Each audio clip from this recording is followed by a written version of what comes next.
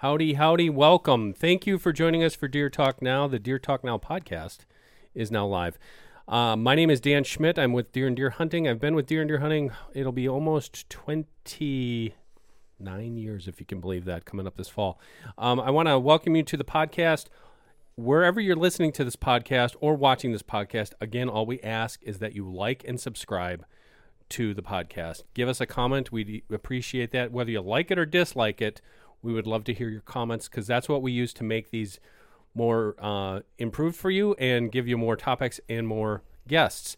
Today, I am going solo because I'm going to be doing a podcast that is near and dear, no pun intended, to my heart, and that is about trees. Trees are my second love in the outdoors next to white-tailed deer, and I've had a fascination with trees for many, many years, especially planting them. Now, I plant them for personal use, and I also plant them for hunting purposes, more hunting purposes these days than, well, I shouldn't say that because I really enjoy putting my hands in the dirt and seeing a tree grow to full size. And I think I got that from my mom. She used to do it with, she would start little willow twigs in a bucket. And today those willow trees are just enormous, big weeping willows, and they're beautiful. And I really give most of that credit to my mom, rest her soul. She passed away quite a few years ago already, but that is where my love of trees comes from. Today, I plant trees for food and cover for wildlife and also for the beauty of the trees. But what I'm going to tell you today is this is going to be tailored towards you guys and gals who only have a couple acres. I mean, I haven't never owned a bunch of land in my life. I've owned, for various purposes, 3 different properties in my life, very small properties, anywhere from 5 acres to 10 acres. And what I do is I use trees.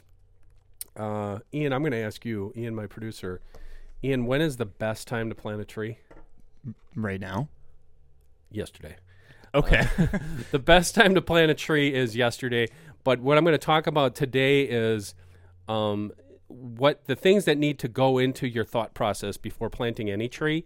And you're going to really reap the benefits, whether you own that land or not anymore 10, 20, 30, 50 years from now. I know the trees that I've planted on the properties I no longer own are being valued and admired by the people who own them, and that gives me a certain sense of gratitude. Okay, so let me get to the point. I could talk literally all day on this because I absolutely love trees. This is going to be tailored to my experience. Whether that relates to you or not, tree species specifically, I don't think really matters. I think that the tenets of planting trees comes down to just having a little bit of knowledge of silviculture, and it's not very involved. You can find out a lot of information on the web, but things that I'm going to try to impress upon you today is to help shorten your learning curve and also alleviate some of the problems, because you're going to deal with problems when you're planting any trees. So the first thing you need to do is to make a plan. Okay, number 1 is the purpose, then the location, and then some of the technical things like spacing. So let's get into making a plan. It doesn't have to be super elaborate, but you really have to have a bird's eye view when you're planting trees, because those little seedlings that you plant today get bigger, and then you're like, damn it, 5 years from now, you wish you would have done this or that or the other thing. So the purpose, what I always do, I'm doing that right now on a property I just bought here 2 years ago, is it going to be food, cover, bedding, or travel for deer? And now I'm always thinking about deer. I'm thinking about turkeys and other things, but for most of my tree plantings are going to be deer related. So the food is easy. I mean, it could be soft mass like apples or pears or plums or anything like that. It could be cover. It could be thermal cover, so that would be your conifers and things like that. It could be bedding, which is normally in those early cycles of trees would be your conifers in most places. Could be shrubs, and I will lump shrubs into the tree talk as I'm going here. And it also could be travel. So when we think of travel corridors for deer, a lot of times you don't think of certain ways you can use trees to do that. And it's not just like, oh, I'm going to slam this little S curve of my land with some spruce to make it thick so the deer are going to travel through there. Yeah, that could help. It certainly does. But the other thing that I like to think of is on a small property, you can really link the dots, so to speak, with not only cover trees like conifers, but you can also do it with shrubs and mast trees, whether it's hard mast or soft mast. So basically, as Steve Bartilla always says, you want to have deer spend a disproportionate amount of time on your property. You want to make it enticing for them to travel through your property, and you can do that with cover, but you can also do it by some strategic plantings of food trees, and I'll get to that. The second thing in making a plan is your location of where you're going to plant the trees. The thing that I would recommend to anyone, if you have, let's just say 40 acres or less, that's the common denominator for a small property owner. It could be 100 acres, but I would love to put my hands on a 100-acre canvas, so to speak, with trees, because I could do a lot with it. But 40 acres or less, I highly recommend not just slamming that thing full of trees, whether it's going to be fruit trees or, cover trees. Really have that location plan because you want to hunt it. And especially if you have the luxury of time, if you're a younger person, if you're only 30 or 40 years old, the world is your oyster when it comes to planting trees, because 20 years in a tree's life you're going to reap a lot of benefits from it. The older you get, you might be doing it for your grandkids or the future generations, so you can just have that satisfaction of doing it. But location, the biggest things you have to keep in mind are soil, sunlight, and precipitation, and how all three are going to affect where you want to put those trees. Soil, you can't do much about it. Either you have good soil or you don't. If you live where I live and it's rocky, where every 5 feet is a rock, and it's like, I don't know how I'm going to plant any trees on this, that's a consideration. So you're going to have to consider what kind of species you want to put in there and where you're going to place them. Sunlight is huge for all trees. A lot of trees require full sunlight.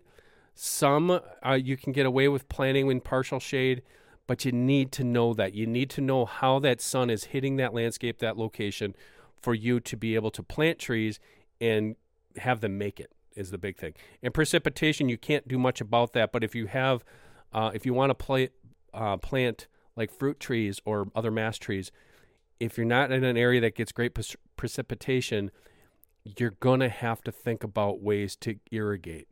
Because let's face it, especially I planted an apple orchard last year, and then I planted several strategic apple plantings last year. And those first couple years, I know I have to get water to those trees. I paid a lot for those trees. There were trees that I really wanted. Drove 150 miles to get them. You have to make sure that those types of trees in their infancy stages are going to require some water, so you have to think that through. So, okay, purpose, we went through. Location, we went through. The third thing is spacing. Critical when planting any tree is you have to understand that species. So you kind of got to do your research on every species you want to plant, and then if you're going to plant it, look at that map that you're drawing for your property and decide. I think the biggest thing that we kind of happens is we get all excited.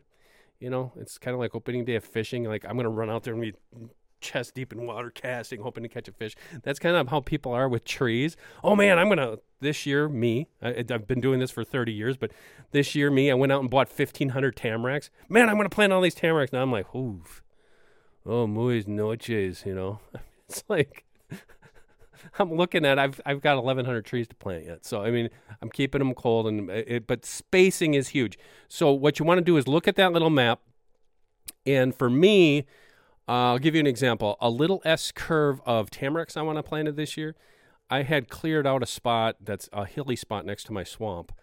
And I know those trees need at least 8-foot spacing in between them.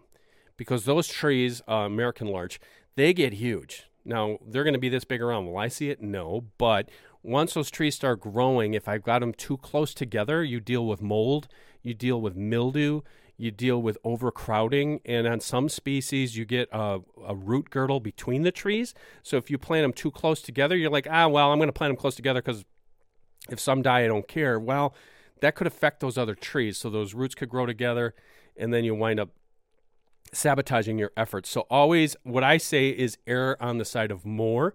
So if they say 8-foot spacing, I'll do 12-foot spacing. On fruit trees, apple trees, if the recommendation is, 20-foot spacing, I give them at least 25. Apple trees, especially on standard size trees, I give them more because pollination is going to happen no matter what. I mean, if you've got them 30 feet apart, if you got them 50 feet apart, they're going to pollinate just fine for those purposes. But if I have them too close, if I plant them 10 feet apart, within 10 years, I went through all that work to get those trees in the ground and get them established, and now they're too darn close together. And then I'll either probably have on an apple tree cutting one out of there, and that just kills me to do that on a tree that I've got 10 years invested into. I don't want to do that. So I want to have that plan in the beginning on the spacing to make sure that that is correct. Okay, the third thing is pick your species. We get excited. We read something and say, oh, so-and-so said I should plant, chestnuts, or I should plant, white pine or red pine, whatever it happens to be. Whatever region you're in, you're going to want to plant trees that are, let me talk about that for a second. Don't get too exotic. If you've never done this before, if you're new to it, don't get exotic and do the flavor of the day. Because invariably what's going to happen, it's going to fail. And I don't want to be pessimistic. I just want to be realistic for you. If you haven't done this much, go with trees that are known producers in your area and start with that. And then see where you can go. And the other thing that you want to do that is you want to stagger your temper your excitement and stagger your efforts. You might want to run out there and buy 1,000 trees this year. What if we have a drought this summer? Oh, man, that's going to be a tough one to swallow, isn't it? So what you're going to want to do is maybe take off bits and pieces. You have that plan. I want to have some fruit trees. I want to have some travel trees. I want to have some interspersed stuff. I want to have some shrubs. And I'm going to start with a little bit this year. Get those established and then add them. And you'll be surprised, especially on cover trees. 3 years isn't much of a difference in growth. So I've done this on a property I used to own. There was a neighboring fence line that I wanted to have some cover, and basically just because I was going to put a food plot in there, and it wouldn't have been very ideal had I done that without having a cover. So I used I used red pine, I used white pine, I used white spruce, and I staggered those over the course of like 3 years. And within 10 years, those trees, I defy you to tell the age difference on those trees. They are all about the same. So you're gonna have the luxury of a little bit of time there in a window. When you pick your species, pick them to the zone that you live in. My zone, they say 5. If you look at the zone maps, USDA zone maps, I always err to the side of colder. If I can, I'll err to the side of a 3. Those really cold, hardy trees. Because here where I live, it can get cold, and the last thing I want to do is I'll give you an example now. On a mass tree like a chestnut, those Dunstan chestnuts, they're awesome. Our friends over at Chestnut Hill, they have the exclusive arrangement with those trees are awesome. But I've known people, I've had some that have made it, thank goodness. And this is about the northern cusp of their range. But I have other friends that went through a lot of trouble and tried to plant those in a zone 3. Like I said, I'm in a zone 5, and then they lost them. And that's going to be a tough one to swallow. So go with your zone and err on the side of caution is what I would do when you're starting. And then if you want to get a little creative after that, you can do that. But stay within your zone. If you're planting fruit-bearing trees, pollination is absolutely critical. And what you have to consider on that is, I use the example of apples. I'll use it on crab apples. I'll use it on shrubs like elderberries and things like that require cross-pollination. So you might just say, hey, I want to have these apples. My buddy told me these, let's pick a Cortland or something, is an awesome tree. So I went out and bought 10 trees. Well, guess what? They're not going to pollinate the way they should because you need cross-pollination on apple trees. So keep that in mind when you're planting fruit-bearing trees. And then trees versus shrubs. What I would recommend starting off, plant some easy trees, plant some easy shrubs, and then when you have if you're just doing it now, if you're sitting down watching or listening to this podcast, and say, I want to do it right now, it's perfect time to do it. Spring is the time to do this. But you really should have been planning this out probably in January. Can you still do it right now? Absolutely, you can still do it right now. But like I said, don't run out and spend a ton of money on it if you're just starting this. What you should do is try a couple things. Nothing wrong with going to the nursery, getting a few trees. You don't have to spend a ton of money on this, and you can shop around. Quality is usually dictated by price. So I will err towards nursery stock for a lot of these things, but I'm going to get into that in a little bit here as far as what types of trees you should buy and where you should buy them from and what is your end goal. The stock is important. Why don't I just do it right now? The stock is important. So if you're doing, let me break this down. If you're doing it in cover for cover trees, and let's say you want to plant conifers, pines, spruce, tamaracks, balsam fir, anything like that. Your state agency has a program, I'm sure, forestry department, that you can get your trees from, get them very cheap. The reason why I went with the tamaracks this year, they were like, I don't know, they were like 40 cents a piece. Yeah, I've got boxes of 1,000 trees in a box at home waiting to be planted. It's 30 degrees today, so I got plenty of time. If you're buying stock, if it's that cold, you're going to be okay. If it's warm, you better have some friends to help you. That's where, if you're doing it in bulk, you can get by with cheap trees from the state. Can you get by with, you see some of these places advertise, deer apples, and they're selling you these random trees. I'm not saying don't buy them. I would just be cautious with it, because if you don't know the strain, you don't know the zone that tree's for, you don't know the pollination required for that tree, it's kind of a crapshoot. And it's like, if you want to do it, fine. But what I would do is, let's say you find some killer deal at the farm store for, $8 an apple tree, and you can buy a bunch of them. That's cheap, by the way, for apple trees. I would say yes, but then plant them and space them out accordingly. What I would do is let's just say, because I know guys who have done this, they ran out, I got these 10 apple trees from the farm store. Oh, really? What kind are they? I don't know. They just said they're apple trees. All right, they could be all the same apple. So what I would do is I would plant those out and space them pretty far out. And then I would either go back in this year, if you can find other stock, and get several varieties, or next year map it out. And then you're never going to know what that tree was anyways. You're not going to know what kind it is. You might get an apple. It's like, it's a red apple. Okay, well, I don't know what that is. And then you could, where I'm going with this, you could go in and you could stagger cross-pollinators after the fact. Not a problem with that. For me, for apple trees, I'm kind of geeky because I love them so much. I absolutely enjoy the whole self-sufficiency. So I make tons of applesauce. I make tons of dried apple fruit in my dehydrator. So that kind of thing. Yeah, I've got way more than I need. But for me, if you're growing apple trees, I could go off and, like I said, talk about this all day long. But if you're growing apple trees for just the sake of, for deer, it doesn't really matter. But my stock is an apple tree. I don't skimp on it. I get bare root stock. I don't buy container trees. I'm not saying that you can't do that. I'll get to that in a minute. That's another whole topic. Well, let's talk about it. So bare root trees for fruit trees. For the old adage among fruit growers in America is you don't manage for the tree, you manage for the fruit. So if you go to YouTube and you Google this, Washington State is where most of our apples come from. And if you look at those trees, they look like bushes. I mean, you're getting beautiful, like pink ladies and Cortlands and stuff. And it's like, God, these trees, the apples you get at the store are awesome, right? Well, they grow that for the fruit. So you're not seeing this big, beautiful apple tree.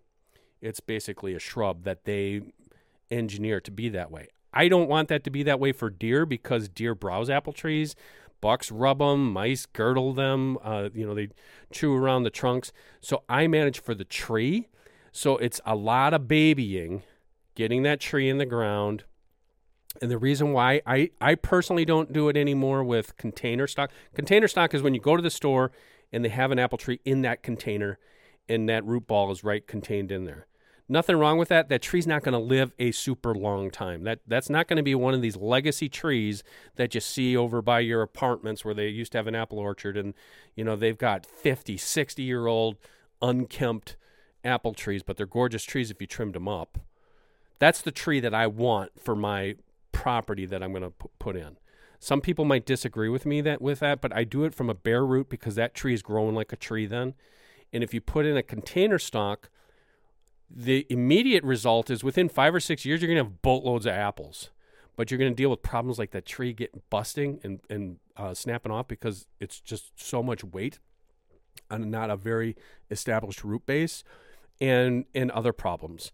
Or if disease comes through or something like that, it's like, you know what? If I would have just planted bare root trees, it would have taken a little bit longer, but it would have been a better tree. Or another thing that I've done is you can stagger it. You can plant a bunch of apple trees from rootstock, knowing full well you're not going to have fruit probably for 6 or 8 years, long time to wait, and then maybe staggering it with some container trees that you're going to have fruit in a couple years.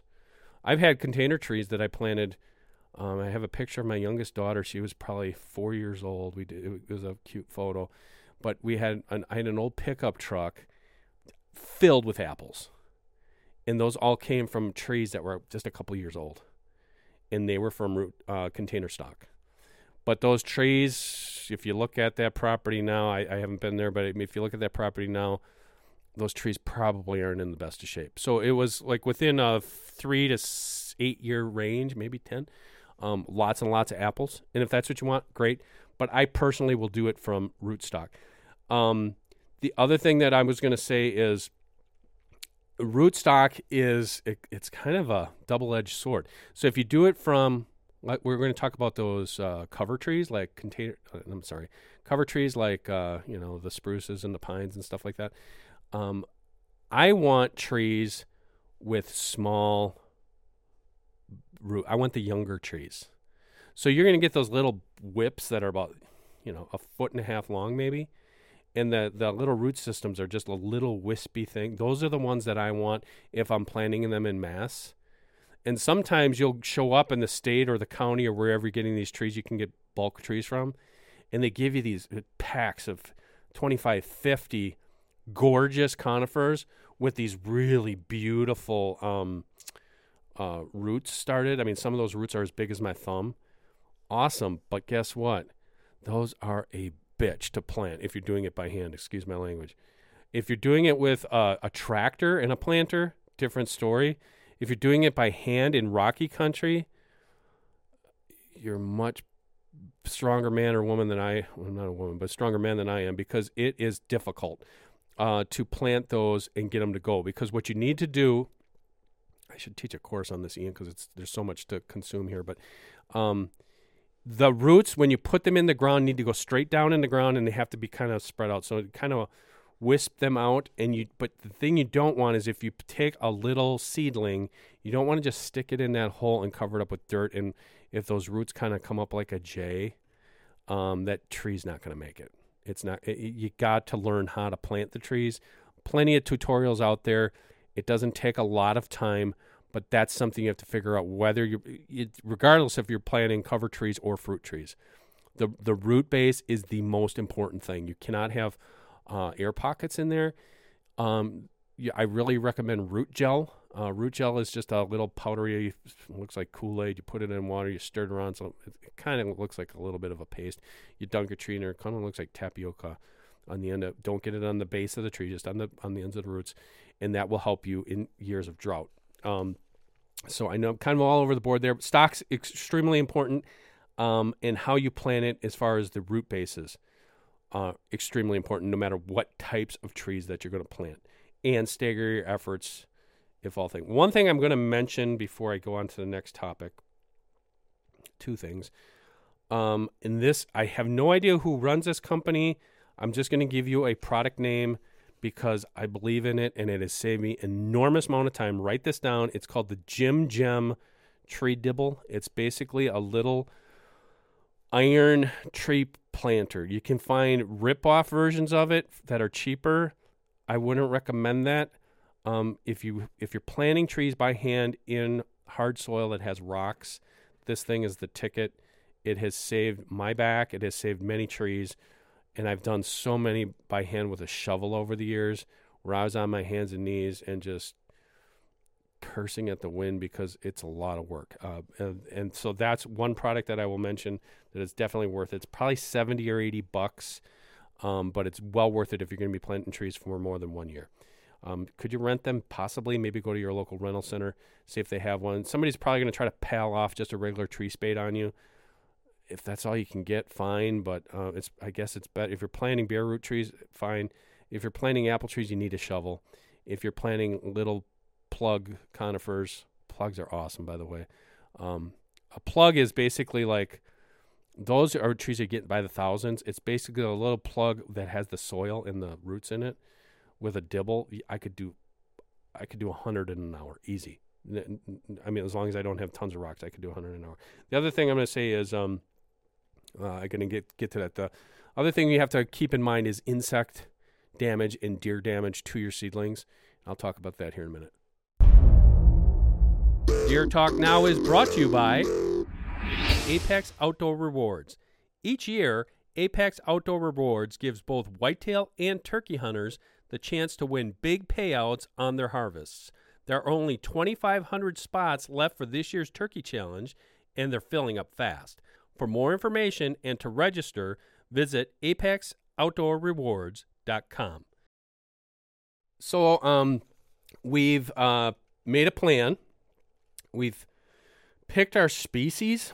That's a tough one that I need to elaborate on. And we started efforts in planting them. First of all, I did say I was going to talk about insects and diseases, but I'm going to actually table that for a second. When I say pick your species, okay, it might sound like I know a lot about trees. I don't think I know a fraction of what an arborist knows. There's guys that know so much more than I do, and I would always recommend going to YouTube. We've got some videos from guys on our YouTube page. Steve Bartilla's done some too. Get as much information as possible, but also rely on your state's forestry department. There's tons of information out there that's going to help you with this. That's going to reduce your curve. But when you're picking a species, I'm just going to rattle off some of the species that I use for deer habitat. Now, is this going to be perfect with yours? Maybe, maybe not. But I'll give you some idea. Okay, this is what I've planted over a year. Red pine, white pine, jack pine, Austrian pine, red spruce, white spruce, balsam fir, tamaracks, chestnuts, Chinese chestnuts, black cherries, silver maples, red oak, white oak. And then we get to the shrubs, elderberries, serviceberries, gooseberries, juniperberries, crab apples, American hazelnuts, apples, pears, cherries, plums, and persimmons. I have not planted persimmons. I know people who have. Those are just a quick list of trees. So if I'm going to say these are the top 25 trees for deer, that's probably it for most of the country. But again, depending upon where you live. Now, let's break that down into some categories. The cover / bedding / travel are going to be your pines, your spruce, your firs, your conifers. So when you're planning, you have to be not only familiar with the species of tree, but you have to be familiar with disease, rodent issues, insect problems. So let me go through a few things. That's the difficult thing that you're going to find, is you're going to fall in love with the idea of planting certain trees only to find out that, damn it, these won't grow great on my property. And then you start narrowing it down. And that's what I've done. And then you think you got it licked. And then 10 years from now, God takes another card and says, here, play that one. That's what this is about. And I think that's what makes it so fascinating for me, because it's about creating a mini ecosystem. So let me go through it. Red pines. Okay, we call them red pines. They're Norway pines. They are imported to the United States. They were not native. They do fantastic. They grow great in sandy soil. They grow great in rocky soil, uplands, things like that.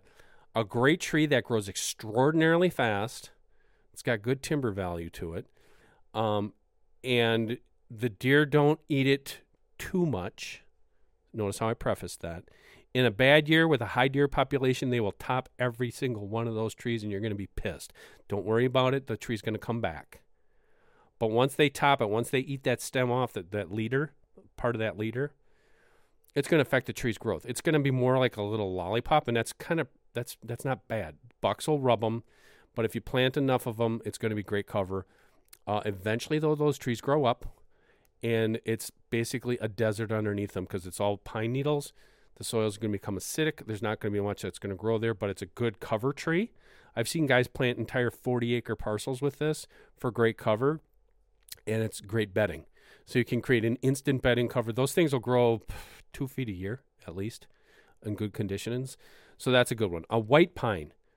That's native to my home state of Wisconsin. It's a glorious tree. It's a beautiful tree. How do you tell the difference between white pine and red pine? I used to look at my daughters and say, tell me how. The red pines are the needles are stiff. I'd say prickly like my beard. Or the white pines were wispy, long and wispy. The white pine is a preferred deer species that they will eat. So you're going to have to be very careful where you plant those. Tremendous tree, stately tree, awesome for turkey roosts. When they get mature, they grow way higher than 60 feet, big, round, great lumber, awesome tree. Jack pine, a scrubby pine that grows in sand, easy tree to plant, easy tree for cover, not much else. Austrian pines, again, that's another non-native. Those grow very fast in really crappy soils. They grow those out west.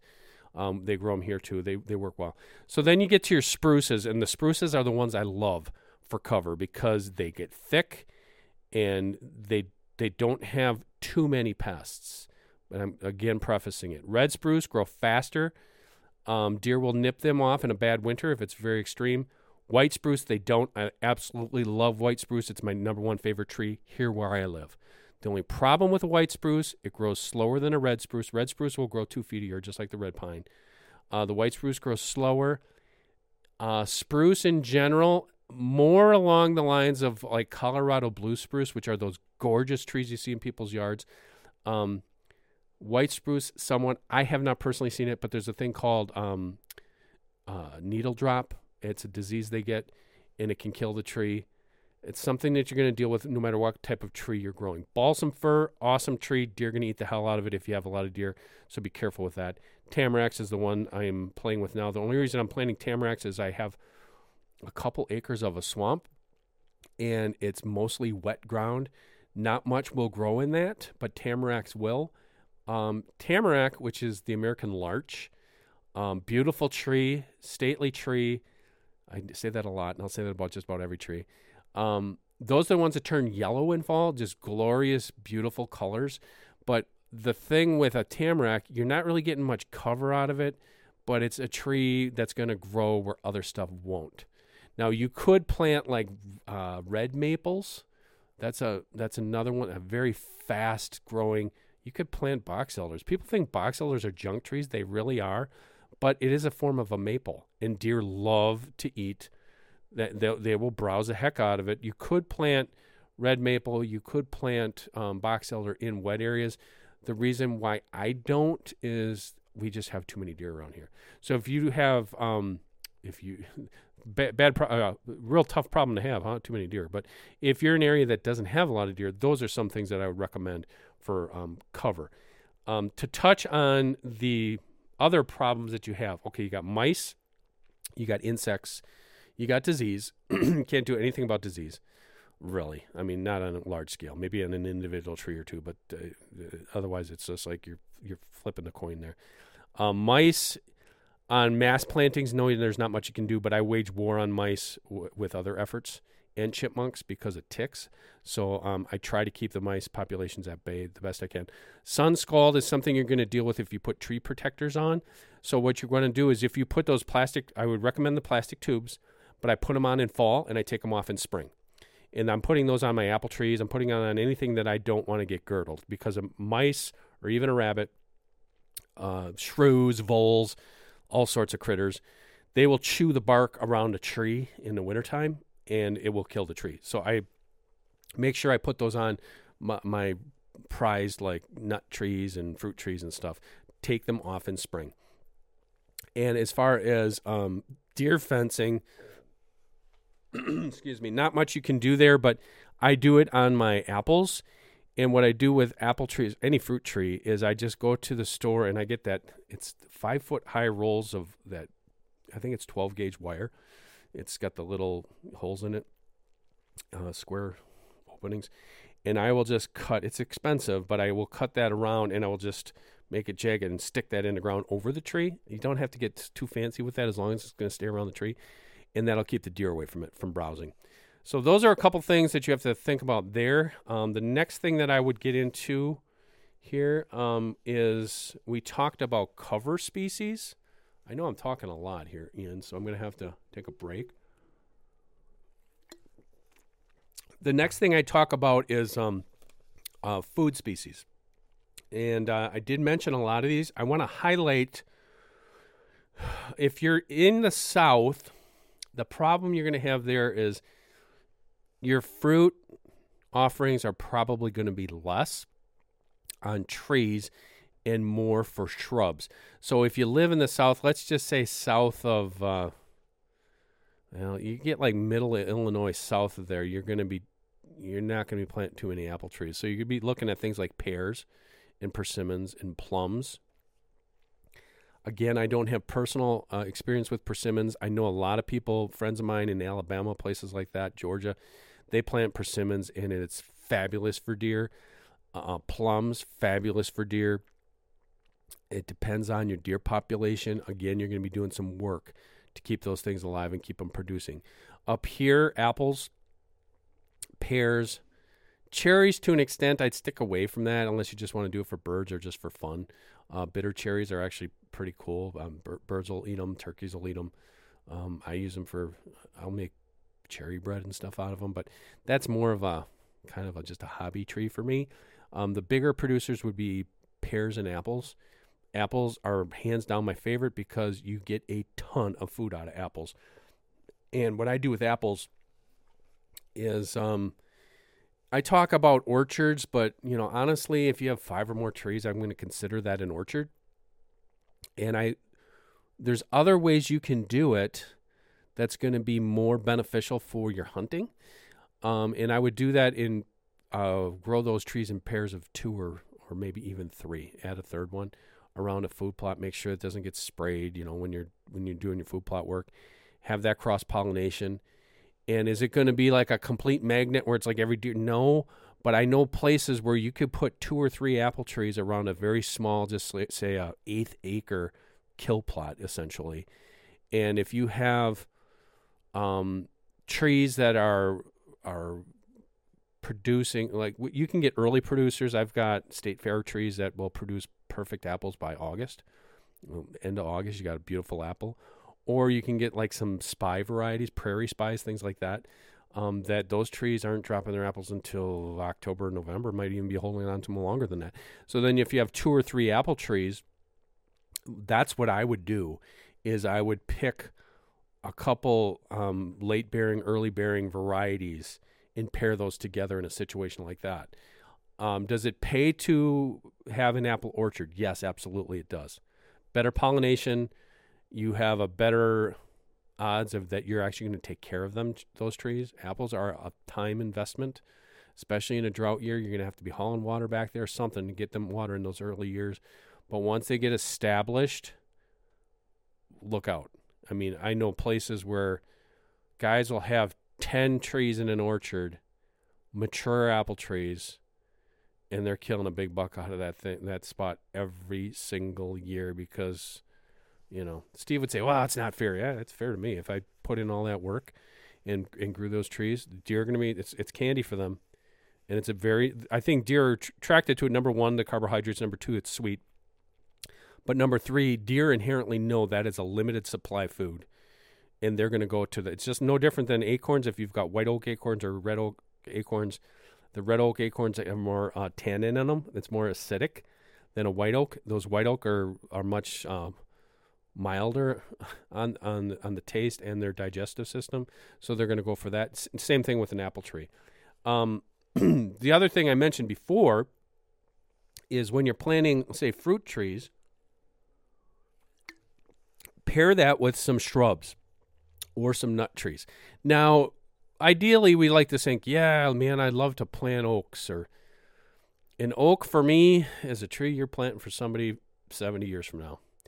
You're probably not going to get too much benefit out of that other than watching it grow, which is cool. And if you have that luxury, by all means, do it. Different types of red oaks, different types of white oaks.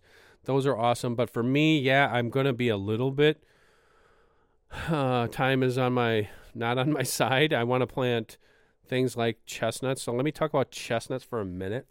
I did mention that before, but we know about the American chestnut. Okay, Ian, what was I just gave it away. I'm just going to tell you. The number one tree in America when settlers got here was the American chestnut. It wasn't like a different kind of tree. It was the American chestnut. American chestnut. Okay. It was the number one tree in America, and I believe... Didn't it like go extinct or almost pretty go extinct? Much. Yeah. And what happened was, now this I should remember because I love trees so much, but I don't remember it. There was a non-native tree that was brought to these shores and basically wiped out the American chestnut. It brought, I can't remember what it brought with it, but it basically brought a disease or a pest with it that basically wiped out the American chestnut. You can still find American chestnuts very, very small, like you said, almost extinct, very rare. A place in southwestern Wisconsin has a original strain of them that researchers cannot figure out why they were not affected. But was it blight? Blight, thank you. Blight wiped them out. Dunstan chestnuts, again, that was developed by Chestnut Hills, our friends, and basically that is a blight-resistant chestnut. Mostly grows in the South. Didn't they like crossbreed like a Chinese chestnut with Yes. an American chestnut to make that? It's a beautiful tree, gorgeous tree if you can get it established. The Chinese chestnuts, which is interesting, unbelievably easy to grow. They're not going to affect... You have to always step back and think about, if I'm planting something that isn't native, is there going to be problems with that? You don't have that problem with the Chinese chestnut. It grows up more like a bush, extremely hardy, and once you get that thing going, holy cow, Katie, bar the door, because you're going to have turkeys and squirrels and deer and everything else are going to be eating those. If I had the land, I'd plant a ton of them. The other thing that is more, another easy one would be hazelnuts, and that's the American hazelnut. That can be, interesting note here is you can buy hazelnuts. They come as a little twig, you get like 20 of them for $15. And you can plant that in a hole and grow a hazelnut, quote unquote, tree. It's probably going to be about 15, maybe 20 feet high at max maturity. Or if you just want to do it, we're talking about doing corridors and travel corridors. What I've done, I did this 2 years ago on my new property, is I kind of wanted to funnel deer straight through the middle of my property. So what I did is, instead of planting the hazelnuts as trees, I planted them in clumps of 2 and 3. So what that's going to happen is those little twigs are all going to mold together. It's kind of going to look like like a lilac bush. You get a lilac bush, it's like all unkempt, and it gets to be like 10, 12 feet high.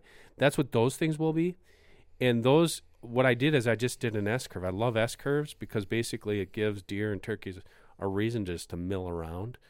And once those trees get mature, I should say those bushes get mature, I'm going to have a hazelnut is, what hazelnuts are? They used to call them filberts at Christmas. That was the nut that nobody wanted. It was remember the mixed nuts you'd get, and you'd have to have the nutcracker, and you have like walnuts and almonds and stuff. And it's like the filberts was what we called them. They were about the size of your thumbnail, but they were perfectly round like a marble. That's what a hazelnut is. But now you see it. You go to the coffee shop, and it's like, oh, hazelnut coffee and all this stuff. Chocolate-covered hazelnut, everything. That too, yeah. Yeah. And that's what they are. So you can actually you can enjoy them as much as, once they get productive. And it doesn't take long. It takes, 3-4 years before you start seeing they start producing. And then once they start producing, you get bushels of nuts out of one of those shrubs. So I talked about chestnuts, hazelnuts, the oaks, like I said. something if you have time and you want to deal with it. A beautiful tree if it's going to be a standalone tree or something like that. The other ones I'd like to touch on would be your other shrubs. I'm looking at our time here. The other shrubs would be like elderberries. I love, love, love elderberries. But one thing you need to, short sidebar there. When I was a little kid, my mom used to make pancakes like not every Saturday, but like most Saturdays, like in summer. And my mom, bless her heart, bless her soul, she would like put some weird stuff in the food. One time she made a quote unquote apple pie out of zucchini, and she flavored it with apple seasoning. And she swore to me that it was apple pie while I bit into it, and there was like a peel. And I'm like, Mom, what? It was a zucchini. But she would make, she's looking down smiling at me right now, I know. Elderberry pancakes were my number one favorite all-time pancake, and I haven't had them since. So I'm like, I'm going to do this again. Basically what you did, now be careful because elderberries are noxious. The berries have to be ripe. You can get sick if you don't eat ripe berries. But she didn't put the berries in. She put the flowers. The elderberry flowers in the pancake batter. It was like the most freaking awesome pancake you've ever had. So but with elderberries, you need a pollinator, a cross pollinator of an elderberry. So they have, and I can't remember what they call them. There's a red one, which is like a dark purple one, and I should say there's a purple one, and then there's a red one. I can't remember what the names are, but normally when you buy those, if you buy them from a nursery or if you buy them from a I'll throw a plug out here for Jung's, garden centers in Wisconsin. They won't sell you just one elderberry bush because they know you're going to need a pollinator. So you'll need those, but that is fabulous for like turkeys and grouse and woodcock and doves and things like that you can create more travel through your property with. So I would recommend that. And then there's other ones. Really look into like service berries and Juneberries and gooseberries.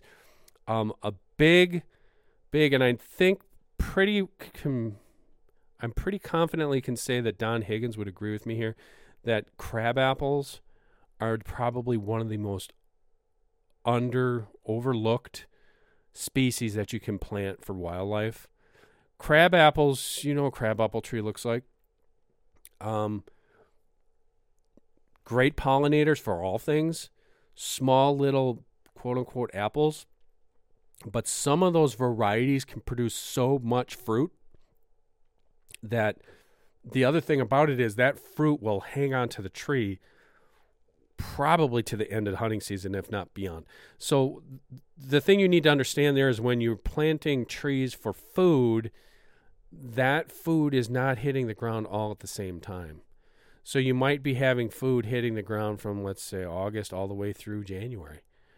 So what are we doing? We're getting the deer and the turkeys and everything else to spend a disproportionate amount of time on our property, and that's what we can do with some of those species. All right, let me wrap this up with a short bit on. I already did that, didn't I? I talked about the pests. My biggest, so I'll just wrap it up with a summary in the fact that have a plan. Don't overthink yourself, but have a plan. Don't bite off too much that you can't chew. And then also spacing on your trees. Don't jam them all into one spot. And think how that's going to evolve over time. I think you're going to have fun with this. I hope you can hear the level of excitement in my voice, because just talking about this today, it tells me all the things I want to do yet this year that I'm not going to get to be able to do this year, but it also gives me new ideas for planting trees. The other thing that I would recommend that is if you have open land, be judicious. Like, don't just run out there and fill it up with trees if you're trying to manage it for deer hunting, because you still want to plant your food plots. You still want to do things like that. And if you sit there and sock in a bunch of trees, one of the best, I'll leave you with an example on that. One of the best examples of that was one of the properties I had. It had about 1.25 acres opening, and that was really the only open ground on that property. And when I first started planting trees on there, the temptation was, I'll just fill that whole thing up with trees. Wouldn't have been the smartest thing. I didn't do that, and I'm thankful that, well, like I said, I don't own the property anymore, but from the sake of that hunting property, the best thing there was what I did is I staggered it with a little bit of windbreak, a couple small orchards. I call them fruit orchards because I had various trees. I did have pears and plums and apples, but they were not all together. One was on one side, one was on the other side. And then I rimmed the outside of it with bushes, or, like the shrubs. So it was hazelnuts. It was a few chestnuts, actually more than a few. It was probably a good 12, 15 chestnuts. So one thing that I would recommend is if you do have a limited amount of open ground, maybe rimming that ground with some of this, whether it's shrubs or mass-bearing trees or windbreak trees, to create diverse edge habitat, which is number one for deer. Again, you might have other aspirations or goals, but my goals always are I want to see a lot of deer on my property, and I want to do it in a way that's going to be more conducive for travel and, keeping them there. So hopefully, maybe I taught you a thing or two today. Maybe I didn't. Maybe you knew all this already. But if I did, I would appreciate you liking and subscribing to our channel or our podcast. And until next time, if there's any questions you guys have on this, I'd be more than happy. I'm always accessible. So what I would say is if you're listening to the podcast, just jump over to our YouTube page. It's YouTube.com/DDH online. And you can find the podcast in the video version there and just make a comment on the video, because I see most of those, or the producers will tell me, hey, Dan, somebody has a question for you. I'd be more than happy to answer questions on some of this stuff and help you better enjoy the outdoors by planting trees for tomorrow. Until next Thursday, my name again is Dan Schmidt. This is the Deer Talk Now podcast from Deer and Deer Hunting. We bring you these every Thursday. Just look for it wherever podcasts can be found. Again, Deer Talk Now. We'll catch you next week for another episode. Deer Talk Now is brought to you by 10-Point Crossbow Technologies. Whether I'm in a tree stand, ground blind, or spot and stalk hunting, I know the Nitro 505 is up to any challenge. Check one out at a dealer near you or log on to 10pointcrossbows.com for more information.